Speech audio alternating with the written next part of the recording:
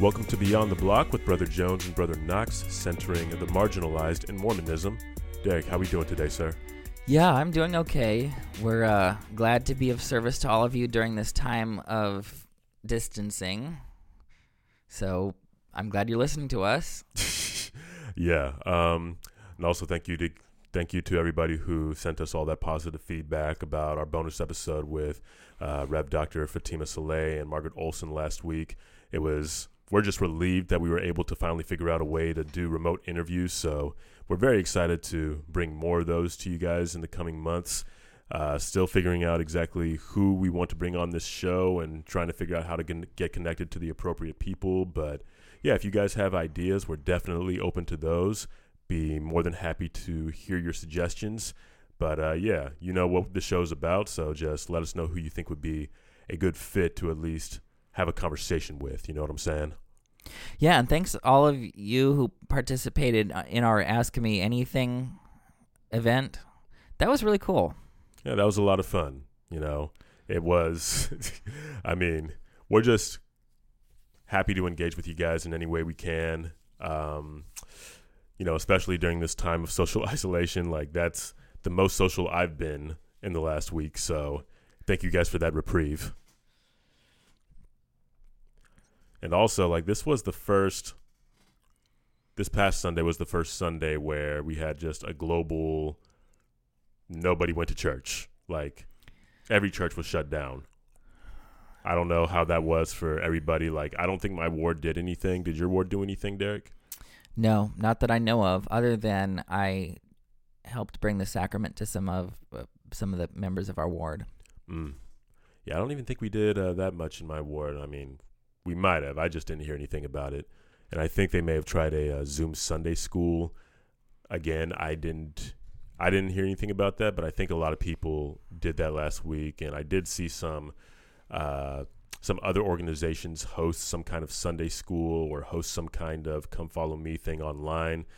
I mean, I guess that was cool. And a lot of families, I would imagine, have hosted their own Sunday schools at their houses or just kept the whole home study Come Follow Me thing going. So, I mean, we're gonna see the strength of that in the coming months, or however long this pandemic lasts, where we're socially isolated. But yeah, that's I mean, that was just really interesting, just to see how people would respond to having no church, or how people, you know, just try to be there for each other when they can't necessarily gather together. Right, and I think that that a lot of these experiences that we're going to have along the way, when we all come back together again, it will be a changed church. Because I've heard reports of some families who did their own sacrament at home, and for the first time in a long time, their queer kids were able to partake of the sacrament, or their queer kids were able to feel comfortable and safe in a place where they're worshiping God. And they weren't able to get that in their ward, but they're able to get it if they have supportive parents and who can frame the whole thing. And I think having just a taste of that joy, you can't ever go back and accept something less than that. So I think we'll have a changed church when we all come back together. That's very interesting. I wonder why some of these children were not able to partake of the sacrament at church, but were able to do so at home. Did they just not feel like they could take it at church, or what was the deal? I don't know exactly. Maybe they don't feel safe even attending at all.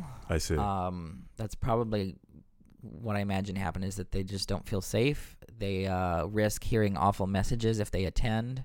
I haven't heard of a lot of priesthood leaders like denying them the sacrament, but although that does happen, it has happened. Right. But I think the bigger issue is that they're just not safe at church, not welcome at church, or perceive that they won't be welcome, and at home they don't have to worry about that.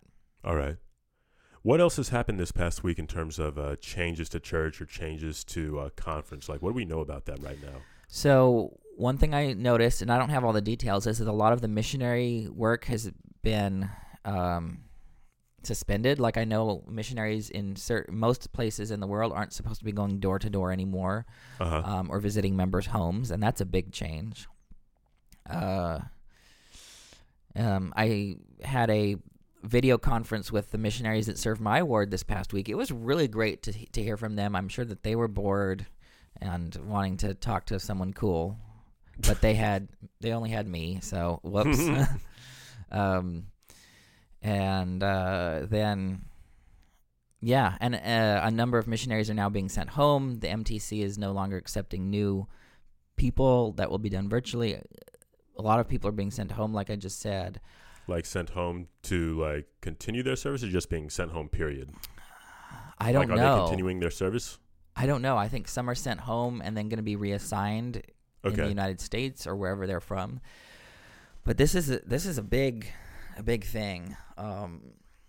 Yeah, it's tough. And one of the biggest changes about this whole quarantining thing is that from now on, all of my jokes will be inside jokes. Oh my God. Why, dude? Good theology, bad jokes. Yeah. I mean, that's basically Derek.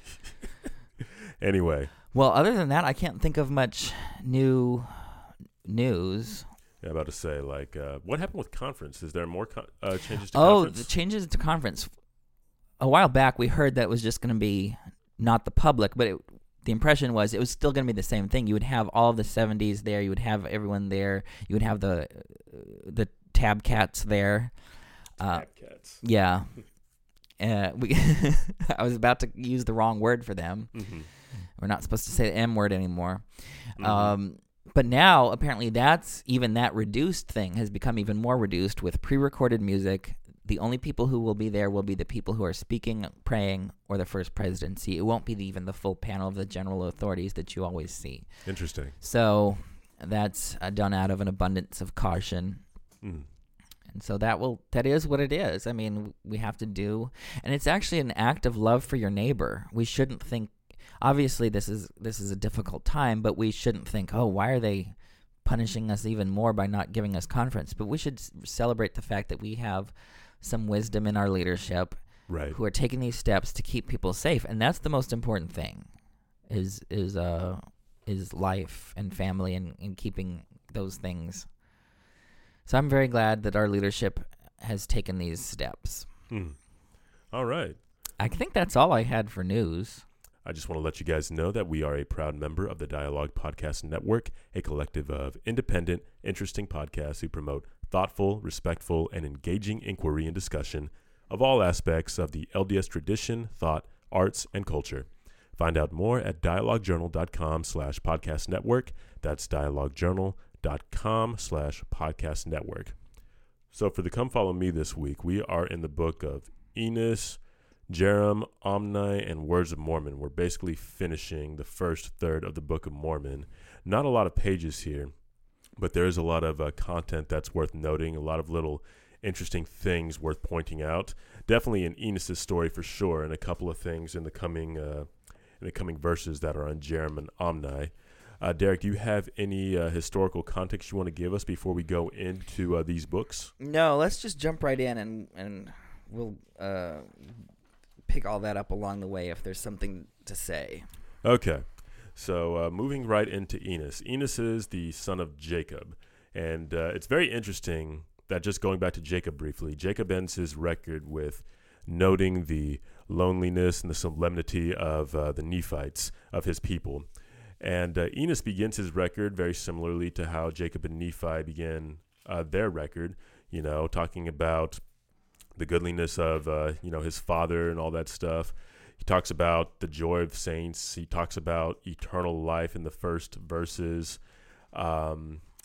It's just significant that in all this, what it seems melancholy that Jacob has ended his record with, Enos still seems to have quite a bit of hope and stuff. And that's saying something. You know what I'm saying? Just even though that the Nephites have still led a more or less lonely and solemn life, and one that was riddled with war and isolation, Enos still seems to have quite a bit of hope, and he doesn't seem to be, maybe he's still going through his own trauma, but he at least seems to have a healthy degree of hope that is informing his theology and that is informing the words that he writes in this particular record that is only one chapter.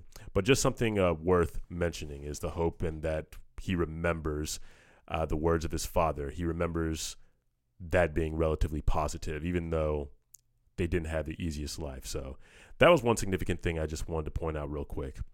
But I really want to get to this wrestle that Enos has before God. He uses that word wrestle to describe his experience in seeking a remission of his sins, and I don't find that insignificant. Wrestling, like most sports, is a competition of wills, and there isn't really a more intimate competition of wills than wrestling. No additional elements of balls, bats, rackets, and hoops, just your barely or tightly clothed bodies with the objective of physically imposing yourself onto your opponent. It's just a very raw and intimate sport. The preposition by is used here, and that may be significant. It may not be. I don't know. But for the sake of consistency of the text, I'm going to assume it is, just to contextualize this wrestle.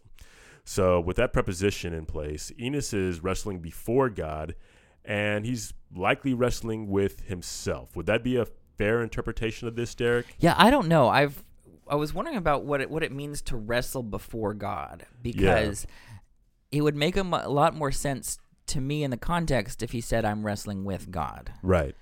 And I looked into that real quick just to see if there was a significance to that preposition. I noticed that wrestling cross-referenced to another scripture in Alma where it talks about Alma wrestling with God for the sake of his brethren, for the sake of the Lamanites. And that, to me, seemed to be an appropriate preposition to use in that particular context.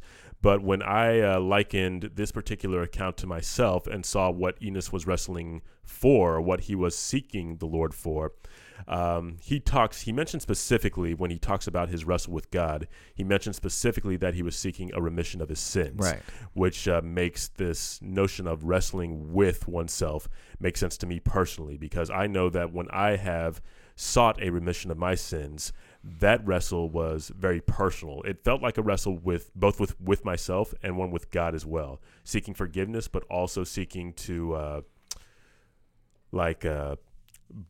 be focused, be honest, and be what's the word I'm looking for? Be humble in my prayers and my supplications to God. Like, it's an extremely difficult thing, which is why I feel like a wrestle with myself would feel like a wrestle before God. Does that make sense? Yeah, so I did a little bit of research, like I said a number of episodes ago, trying to look at how these words were used in the English language before 1830, and looking at all the books with Google Books, looking about wrestling before.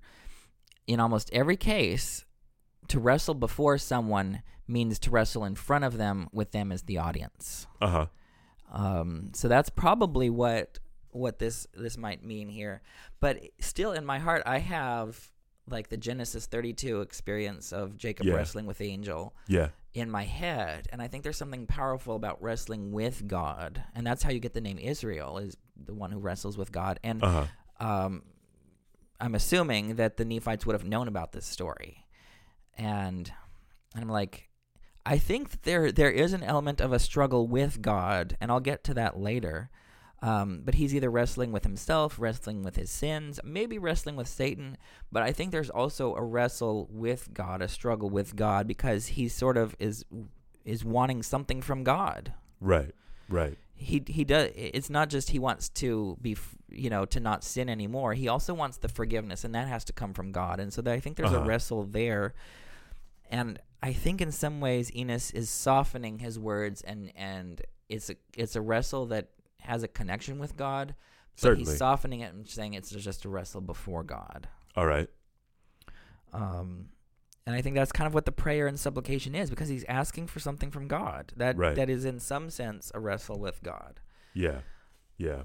And like a I don't know, wrestling with oneself or wrestling with God. I feel like whatever preposition you want to use, it's going to get really close and really honest. It's going to get really personal. Like it feels like it's an effort to impose the will of God over your own will, or impose the will of the real you over the will of the natural self. Like it feels like it's going to be, either way, however you want to color it, it's going to be a struggle. It's going to be hard, and like an actual wrestle, it's probably going to get a little gross and uncomfortable and embarrassing in parts. And that's just part of the process of an actual wrestle, which is why I like the use of that word here. It implies all of that in the process of a wrestle with God, of an uncomfortable, honest, and focused struggle with God. It's very difficult and it's very taxing. So like when I pondered what that would look like in moments of in my life where I needed the atonement to cleanse me of sin and make me a better person than I felt I was able to be, those are some really difficult prayers. Like being forthcoming with those struggles and difficulties is a painful and sometimes even traumatic experience. Embracing all of that negativity, all of that negative emotion while trying to maintain a will to continue in a open communication with your maker for hours at a time, we know that Enos is dealing with, that is not an easy thing to do. But when you see what Enos's motivating factor was, which is basically the words of his father and this desire to feel this joy of the saints, this knowledge of eternal life, that was powerful enough for Enos to endure all that in this wrestle with God, which is pretty profound when you consider what exactly Enos knew or how strong his testimony was of Christ himself. And we're going to see that evidenced in the next verse when, he finishes his prayer, or rather it's interrupted by God saying, Enos, your sins are forgiven, and then pronounces him whole. Like as a result, he came out of that experience forgiven and whole. And that means to be whole. What it means to be whole is hinted in the coming verses, but I just wanted to point that out real quick, was that his motivating factor to stay in this wrestle was this desire for forgiveness and this knowledge of eternal life and the joy of the saints that his father had given him. And I like what you said earlier, and you hinted at the fact of how there's this significant intimacy within wrestling because you're in close contact with one another. There's no like bat or ball between you. It's not like a race where you're far apart from each other and contending from a distance. You are physically, it's the opposite of social distancing. Right. It is. It is the opposite of social distancing. It is very, and I think that is a good model of how we should act with God, because yes, even when there's a wrestle with God, it actually is something, it's a closeness. Yeah. It is a very intimate closeness that we have with God. And I think we'll get to it, because I think there's certain things that Enos wants from God. He wants the certainty of forgiveness. Later, he initiates and even extracts a new covenant with God in verse 16. I don't know if you want to go there right now. Let's see. I want to go there in a second. Okay, there's one more let's get thing. there. Okay, let's get there. Like, I just want to get to this piece in verse 9 real quick, because this is one of the more significant things to me, and also a theme that we've seen in the Book of Mormon before.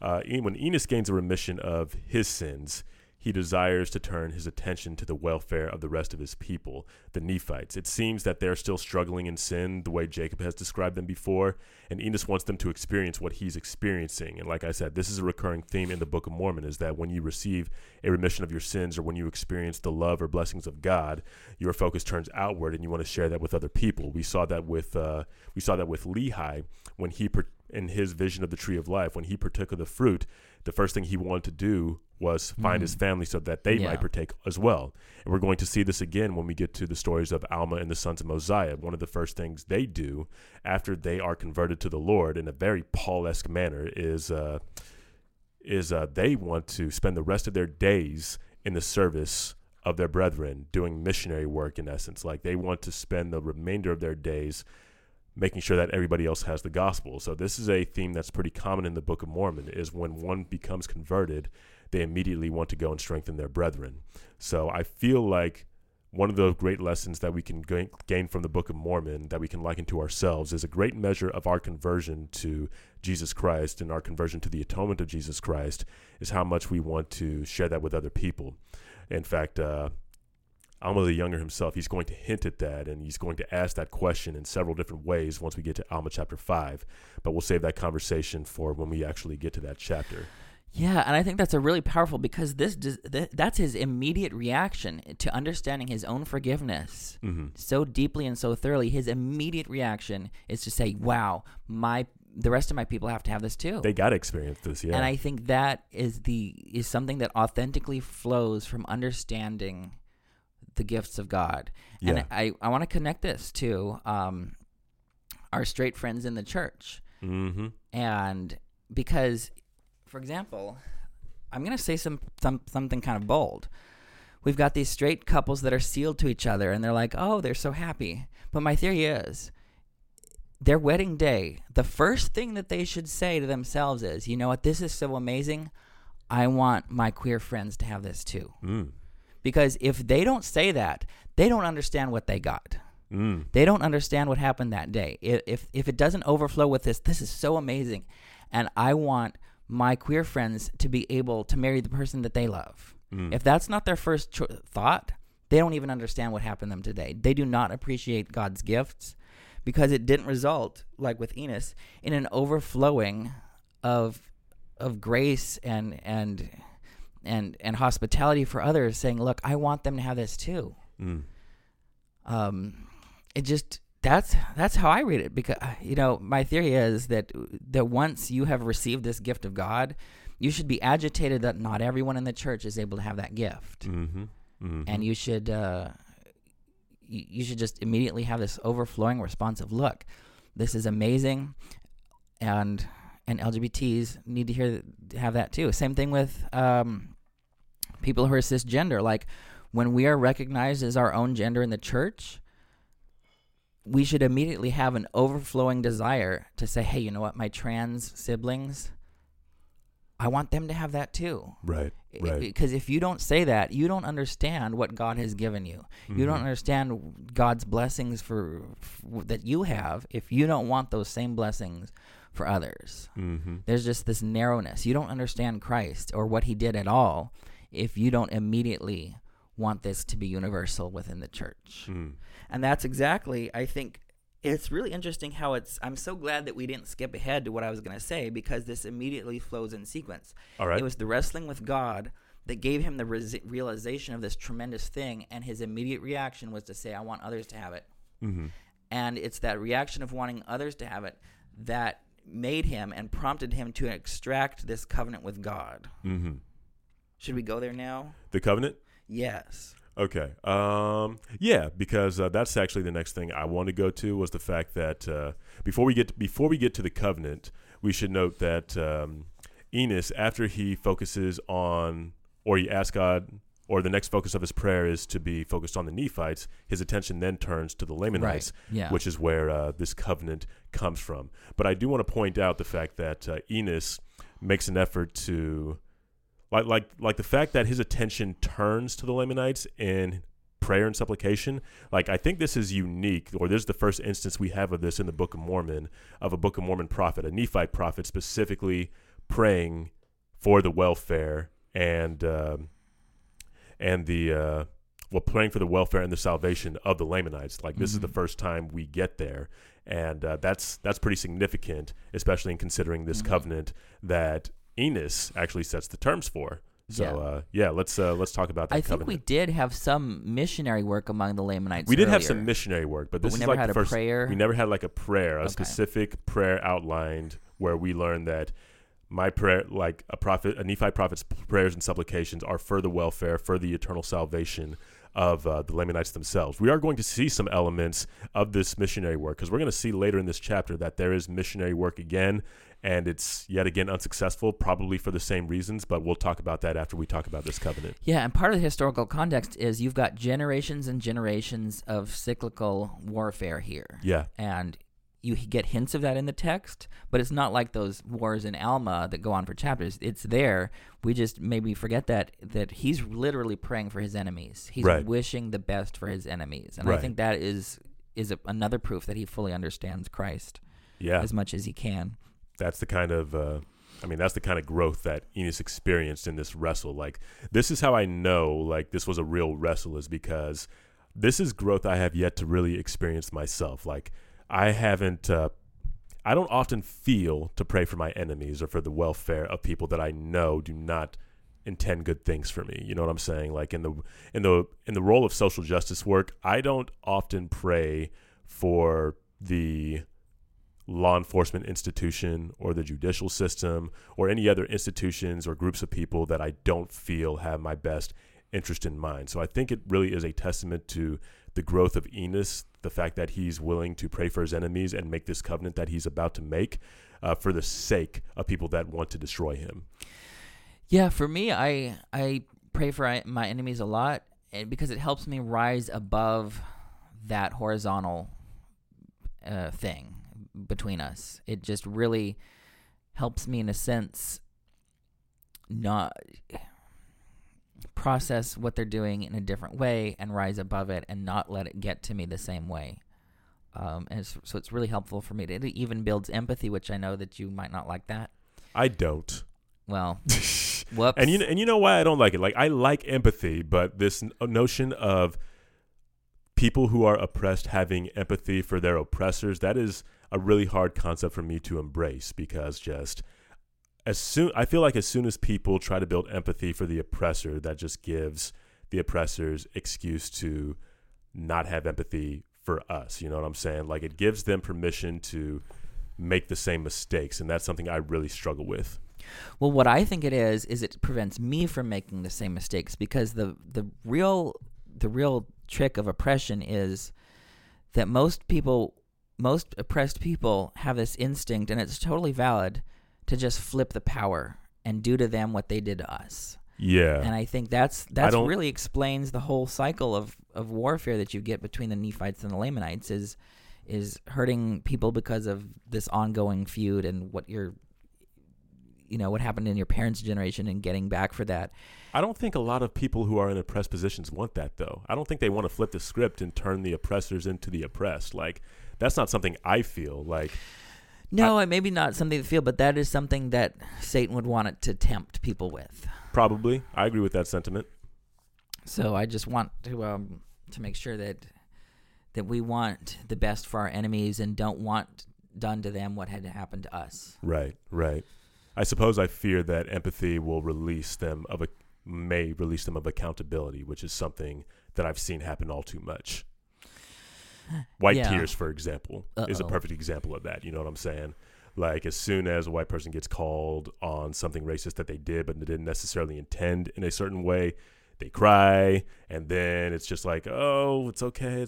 Like, and then it becomes all about them, and they center their feelings. Like, empathy tends to center white people in that narrative, and that's my biggest fear, is that empathy towards oppressors centers them in a narrative, and I really don't think that racism or homophobia is going to be solved by centering the oppressor's feelings in narratives that concern our liberation. Does that make sense? Yeah. Okay.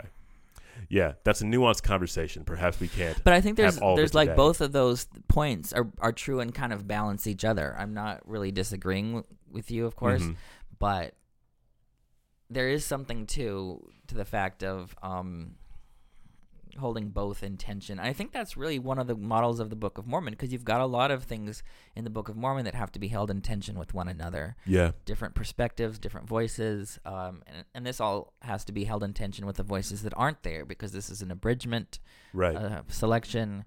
Sometimes the authors aren't even aware of their own biases or prejudices. Yeah.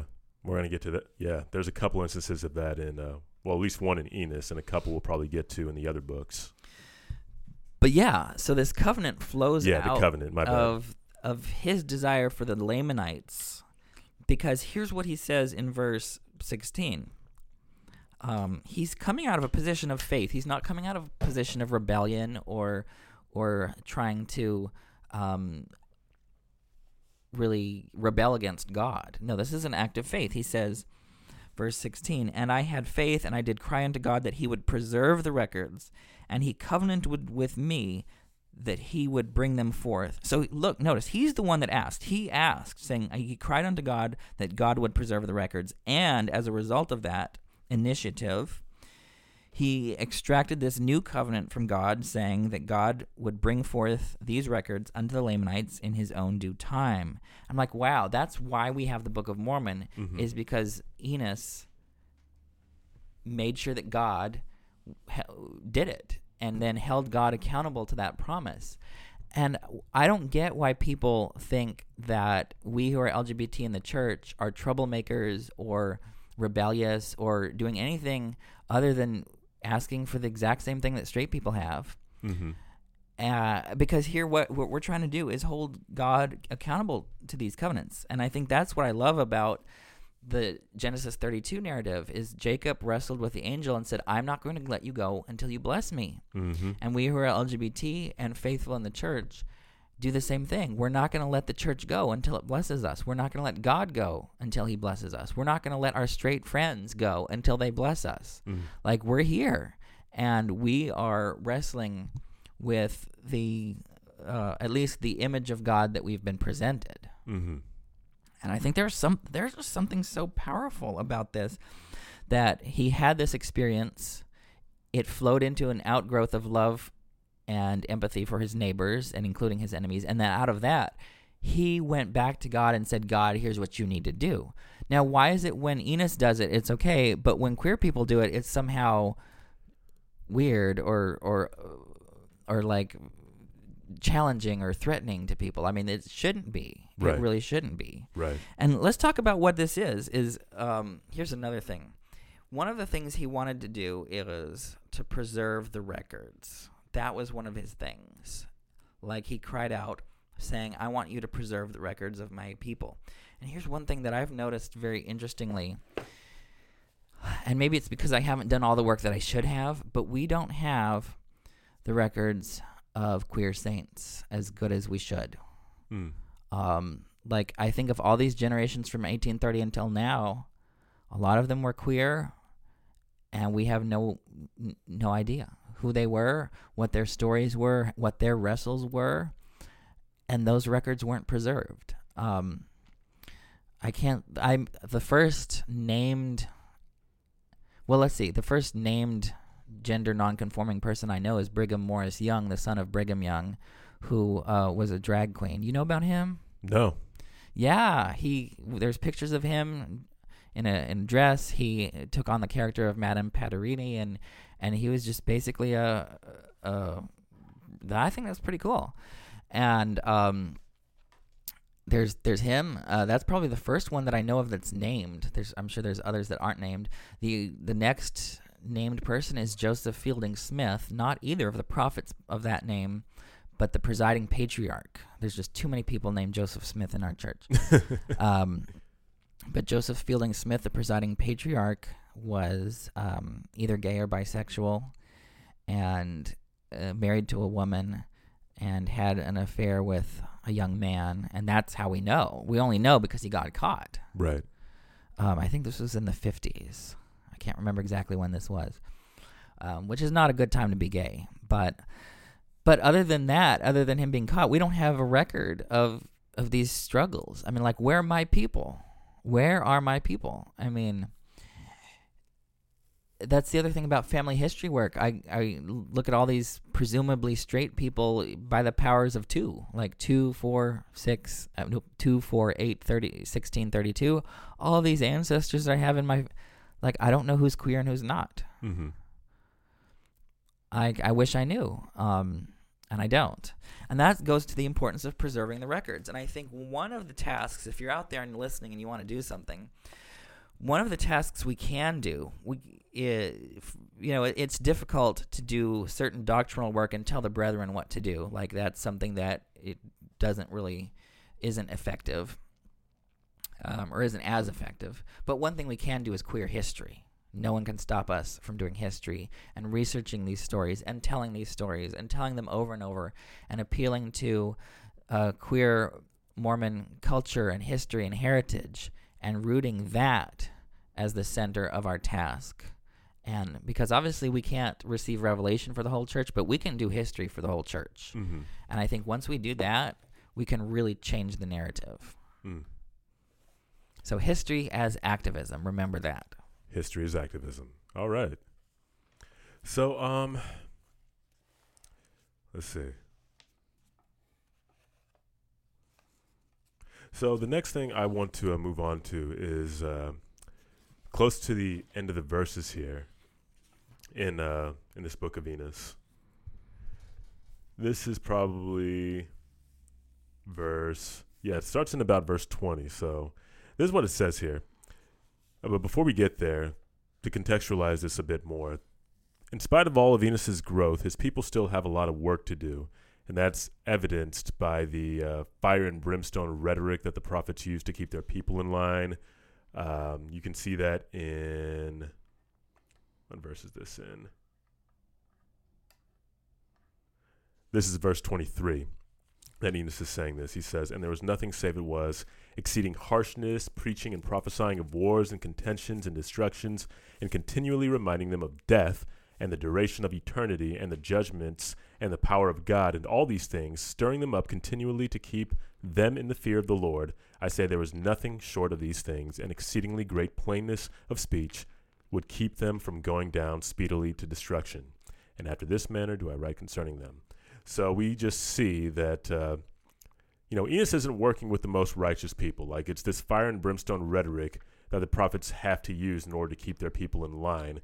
And there's also, we see this again in at the end of the book of Jacob. We also see a lack of success in missions to the Lamanites in verse 20. There is still evidence in verse 20 that Enos may still think less of the Nephites for the lives they lead. At the very least, the Nephites still think less of the Lamanites for the lives they lead. Some of their lifestyle choices you can see are things that the Nephites are themselves still engaging in, or things that they've done in the past. Things like eating raw meat, like Enos's ancestors did, or dwelling in tents or hunting wild beasts, like Enos was doing just that day that he made that prayer. Dwelling in tents, skin color at least, is not mentioned this time, so perhaps that's progress, but we're not really going to know how much progress that is until we progress further in the story. Anyway, this is all to say that Enos has made a lot of spiritual growth. He has made a lot of growth to the point where his faith in Christ is evident. The Lord is willing to make this covenant with him that Enos himself has set the terms of. But even amidst all that, Enos may himself still be wrestling with biases against a whole other people, and is still not able to wholly have success among those people because of the hatred that is still present between the Nephites and the Lamanites. Despite all of Enos's progress that he's made as a person, there is still some prejudice there that may need to still be wrestled with. And I feel like that's significant. Once again, to illustrate a point that was made in the last chapter, in the last book of Jacob, as well as in the book of Nephi, despite their appointments as prophets of God, these are still people that are wrestling deeply with some personal biases, and these biases are limiting the success of their missionary work. They're limiting the way they are able to see certain things. So, just another witness that we can be great people. We can have a lot of faith. We can speak with prophecy, the gift of prophecy, but still lack charity towards a whole population of people and have our work of salvation be limited by that prejudice. Yeah, I mean, that's almost, as you, I'm sure, alluding to, a direct quotation from the beginning of 1 Corinthians 13. Yep, absolutely. Which I really love because it humanizes and contextualizes our prophets. Yeah. And speaking of humanizing our prophets, I just remembered, so the word Enos, it's a Hebrew name. In Hebrew, it's Enosh, which means human, the human one. There's a more common word, Adam, in Hebrew for humanity, but Enosh also is used to refer to a human. All right. The species. And I think that's really interesting because then Enos here is in some sense a character encompassing every person. Like, we can all see our humanity in Enos. The resourcefulness of reaching out to God, demanding from God. Yeah. And then also struggling with your own prejudice and bias and his unseen. He's not able to see his own prejudice even after he's appealing on behalf of the Lamanites. Yep. I think that's just, there's something for all of us to see ourselves in. Absolutely. Enos. Absolutely. Something for us to see ourselves in, something for us to see in our own leaders. Like, this is able to allow me to give a certain amount of grace to Enos. It allows me to give grace to other prophets. It allows me to give grace to our leaders today, that I can hold them in high esteem because of their appointments as prophets, because of their faith in Jesus Christ, and all they did to cultivate their relationships with Christ. And I can still aspire to those things while still holding them accountable for their prejudice, or holding them accountable for the things that they cannot see, for their blind spots. And there's also an irony with him talking about preserving a record of his people. he doesn't ever, so far as I know, in his record, mention the women of his people. He doesn't mention his mother, what he learned from his mother, whether he even had a wife. Well, he must have had a wife because he had a son.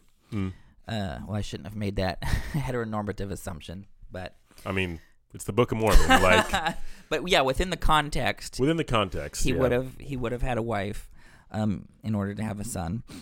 But he doesn't mention the women. Like, he's talking about preserving the records of his people, but so many authors in the Book of Mormon don't preserve the voices and narratives of women. And I'm like, what's up with that? And that's I think a major omission there. He's so desperate that his records are preserved, and we don't even know anything about the women of his time. Like, how they would have wrestled with God, or how the women among the Lamanites and the women of the Nephites would have interacted. Were they at war with one another, or did they despise the war? I don't know any of these things. Like, how did the mothers feel about their kids going off to war? I don't know. This is just, I wish I had more there. I mean, one of the ironies is I love looking for women in the scriptures, but not in my dating life. That's the only time I look for women. Speaking of stories that aren't there, this might be a good time to move on to the Book of Omni. I don't know if there's anything you want to say about the Book of Omni, or about how these records are being... Oh, wait a second. We didn't even go to Jerem yet. Yeah, we've got Jerem yet. Okay, Jerem. I don't think I had much to say about Jerem. The only thing I marked out was verse 4. There are many among us who have many revelations, for they are not all stiff-necked, which clearly connects being open-minded and not being stiff-necked with the ability to receive revelation. And so the more you think you know something, the more you think you understand, the less revelation you're going to get. And I think this can delay a lot of the new light and knowledge that God would want to have for us.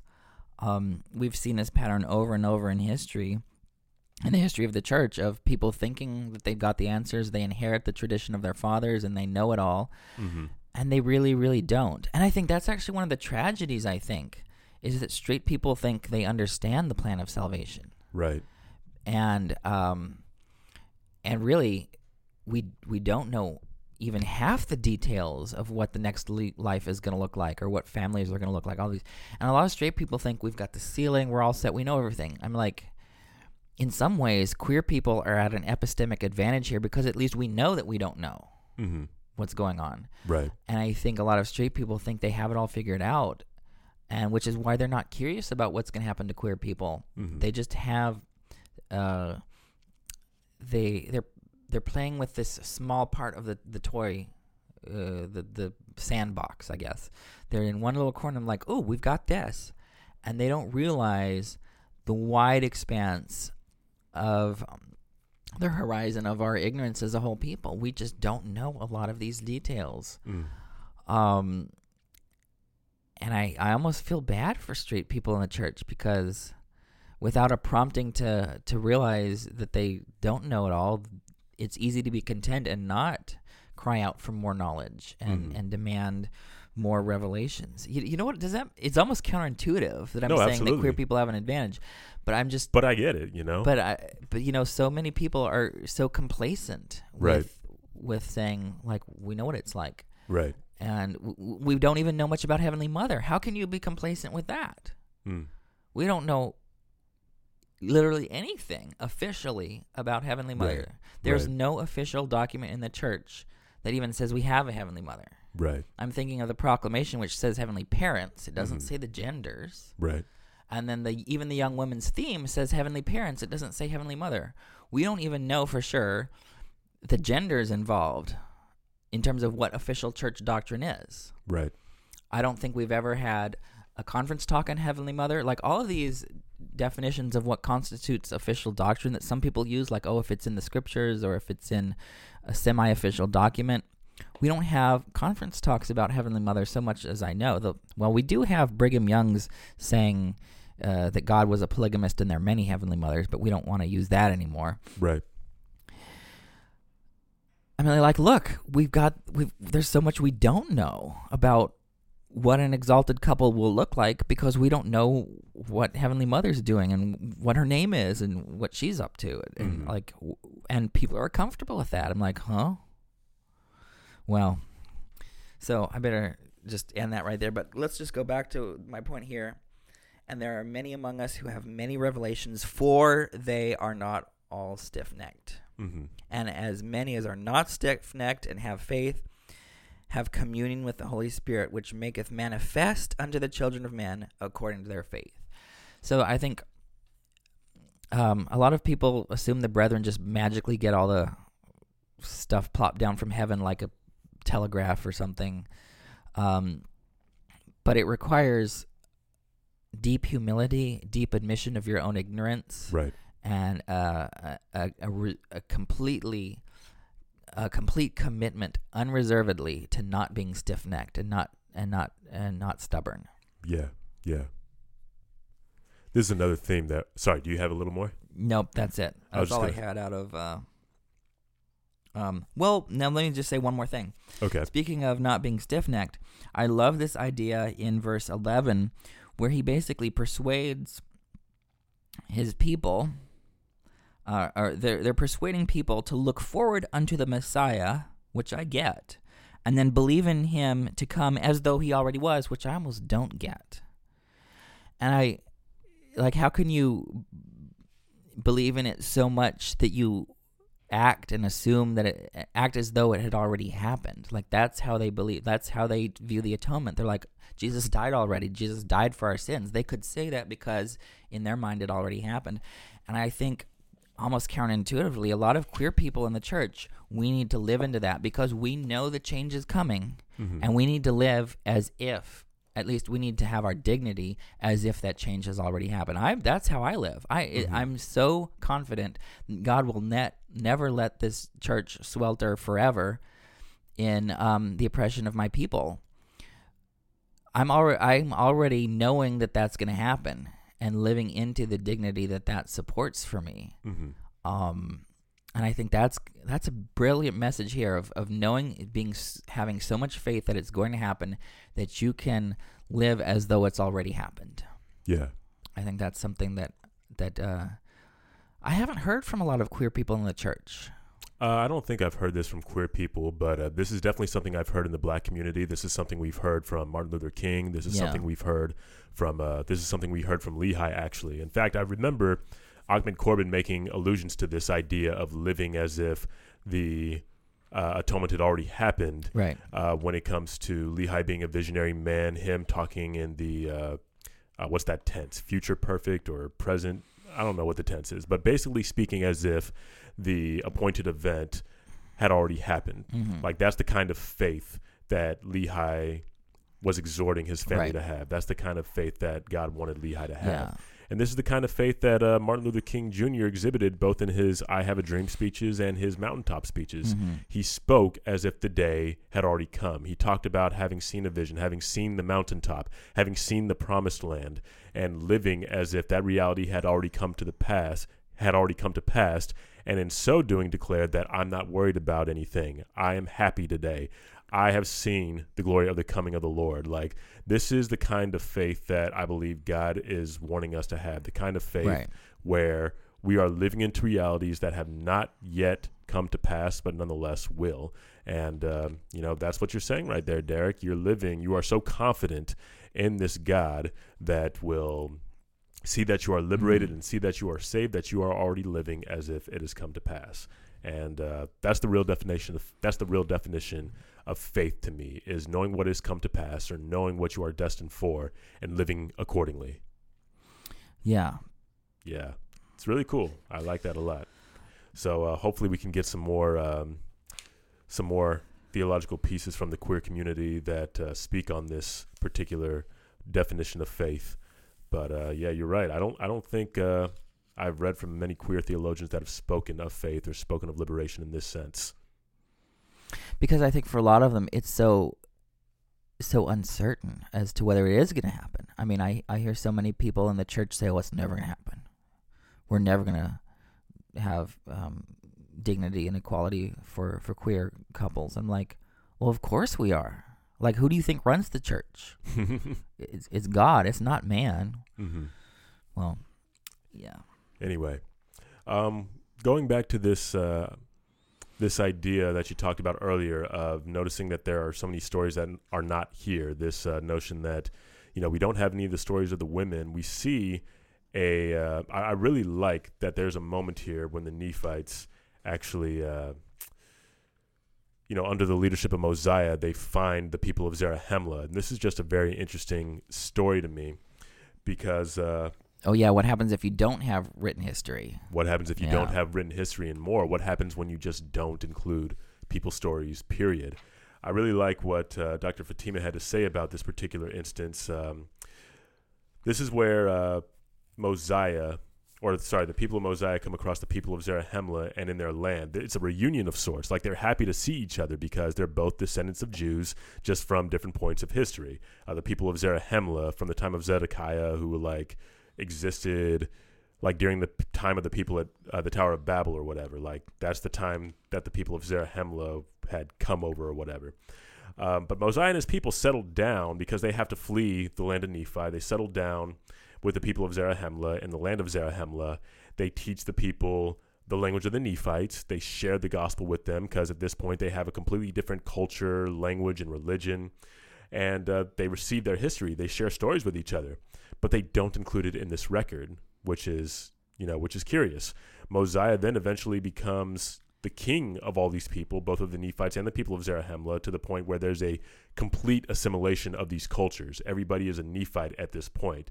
We have lost, in effect, the entire culture of the Zarahemlaites, or whatever we want to call them, the people of Zarahemla. And, that's significant. We just see a complete assimilation of their culture. And Dr. Fatima calls this, no matter how good the intentions are of the Nephites, this is a colonization. From this point onward, we don't see or hear anything more about the people of Zarahemla because they are Nephites now. We have a whole culture that is in essence lost and a record that is not present in these particular plates. And that needs to be acknowledged.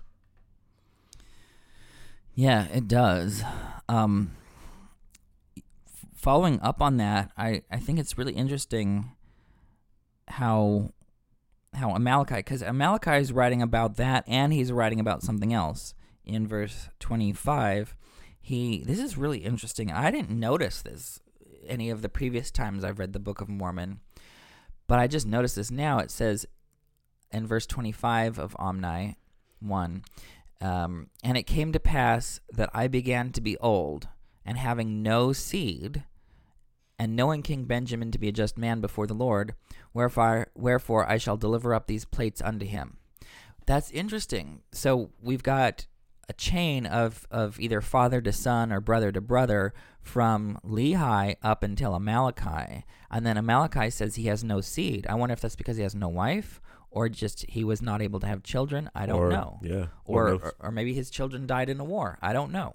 But what's interesting is that there's a backup plan here.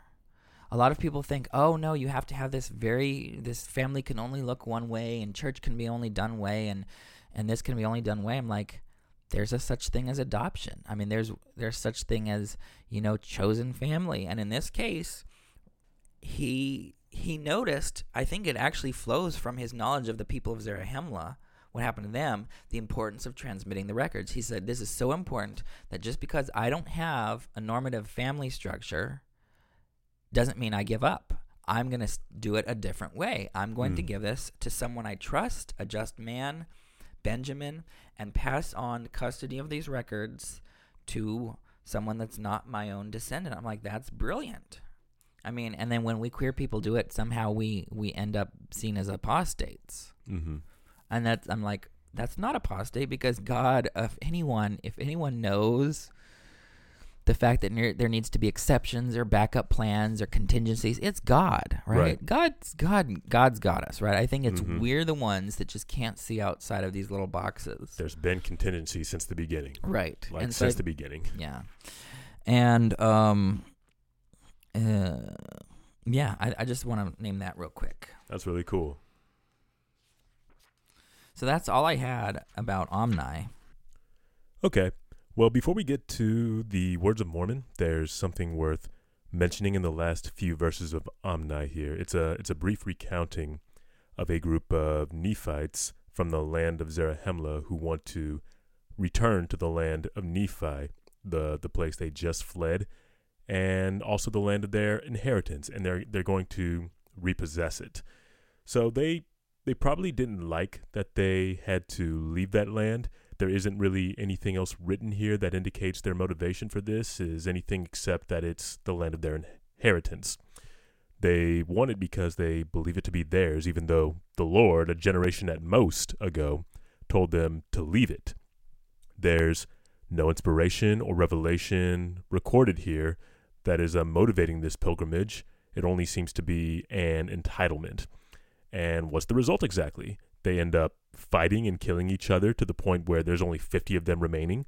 Then they come back to Zarahemla, but they end up leaving again with greater numbers, and their fate isn't much better, which we'll find out once we get to Mosiah chapter 9. In fact, those people will ultimately end up returning to Zarahemla a generation or so later. The point of addressing this is that sometimes our sense of entitlement or our discomfort with changes to our status quo can really mess with us. A regular theme of the Book of Mormon is God calling people into new spaces, disrupting their comfort and ways of life in order to preserve and prosper them in various ways. And not only do we see their journeys are made more difficult when they fight this, but we also see that the effects of them fighting this, are far-reaching. Laman and Lemuel's entitlement and stubbornness resulted in a centuries-long conflict between the Nephites and the Lamanites. Zeniff's entitlement resulted in some 60 years of direct conflict with the Lamanites, only for his people to be led by the Lord back to Zarahemla, where they started this journey in the first place.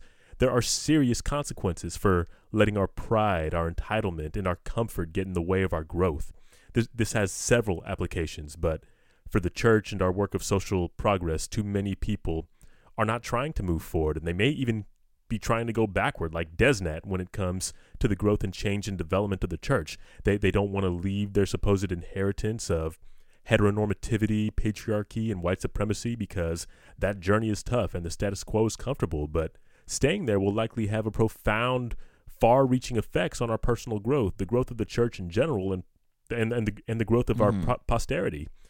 The Lord, I feel, is trying to lead us into new spaces as he has led the Nephites into new spaces. But like Laman and Lemuel or the people of Zeniff, our entitlement will only get in our way of becoming the people and the church that the Lord intends for us to be.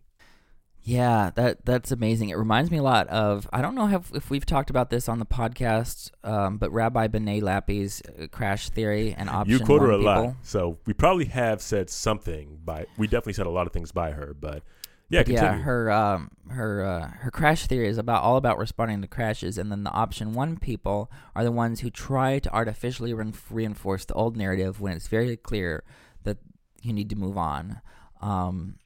And the other thing that I may have said and just reminded me is people are, there's a lot of people who are queer and for all the right and valid reasons just want to distance themselves from the scriptures or from church or from the community. And I'm like, okay, I get it. There's a real reason behind that, and it involves safety and dignity. Right. But for me, I have the privilege of being able to engage our tradition, and I love what Rabbi B'nai Lappy said when she said, we, and by that she meant we who are queer Jews, she's queer herself, we need to master our tradition or else our tradition will master us. And I think that is so profound, and why I spend a lot of my time studying our tradition, our scriptures, our history. And that's why we have these records. I love that so much about the Book of Mormon is the importance of having these records. Yeah. So that's all I had on Omni. Cool. Do you have anything for Words of Mormon, this little bridge, if you will, between the different records, the plates? Yeah, the only thing I noted was in verse 7 where he admits, he says, "And now I do not know all things, but the Lord knoweth all things which are to come. I think that's really cool because I think humility is the number one prerequisite for revelation. That the more humble you are, the more likely it is you're to say, you know what, I don't know, and the more likely it is you are able to hold God accountable to his promises and say, look, we need more. And that's exactly what all the strongest people of strongest faith do. Like Enos, the brother of Jared, the Syrophoenician woman, Jacob wrestling with the angel. There's just Mary and the wedding at Cana and the wine. There's just so many ways of saying, look, we know, and I think part of being able to know the future is certain. Just like I said, having this idea of living as though this promised blessing has already come. Part of the reason that you can do that is if you know that God is trustworthy and you have made God make a covenant with you, right? God has promised us that the first will be last.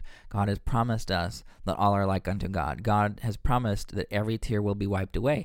How can I not believe those? Right? And God can't lie. Yeah.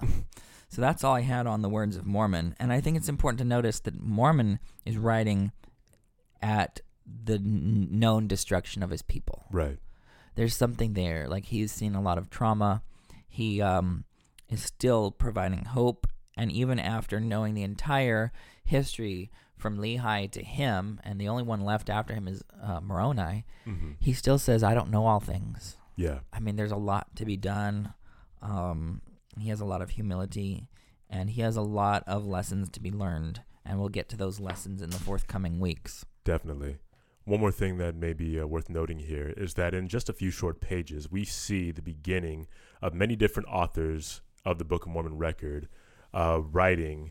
And in so writing, they tell us why they are writing. Like, we find people writing because of they want to benefit the Lamanites, people writing because, you know, as seen here in Words of Mormon, for a wise purpose in God. Some people simply writing because that's the way it's gone. Like, yeah, they're doing their checkbox right, thing. They're just checkbox Mormonism. So, like, there's something to be said here. We have this record for a variety of different reasons, and because people understood the duty to preserve the plates very differently, or their duty to write in the plates very differently.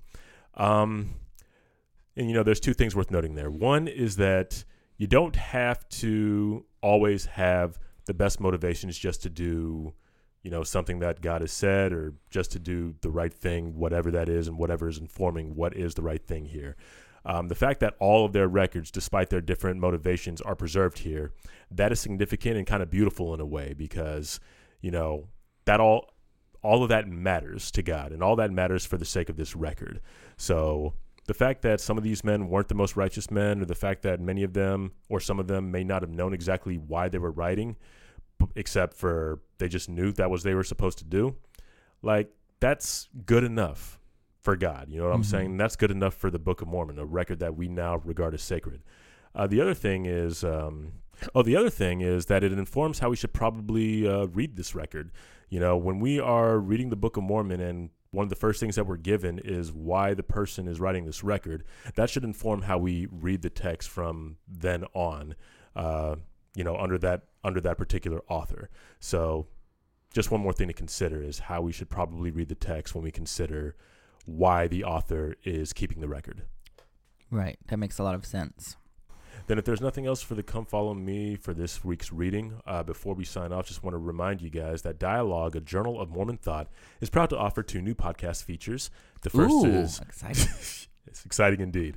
The first is Dialogue Heritage, which traces the history of the journal over the last 50-plus years to situate it in LDS history more generally.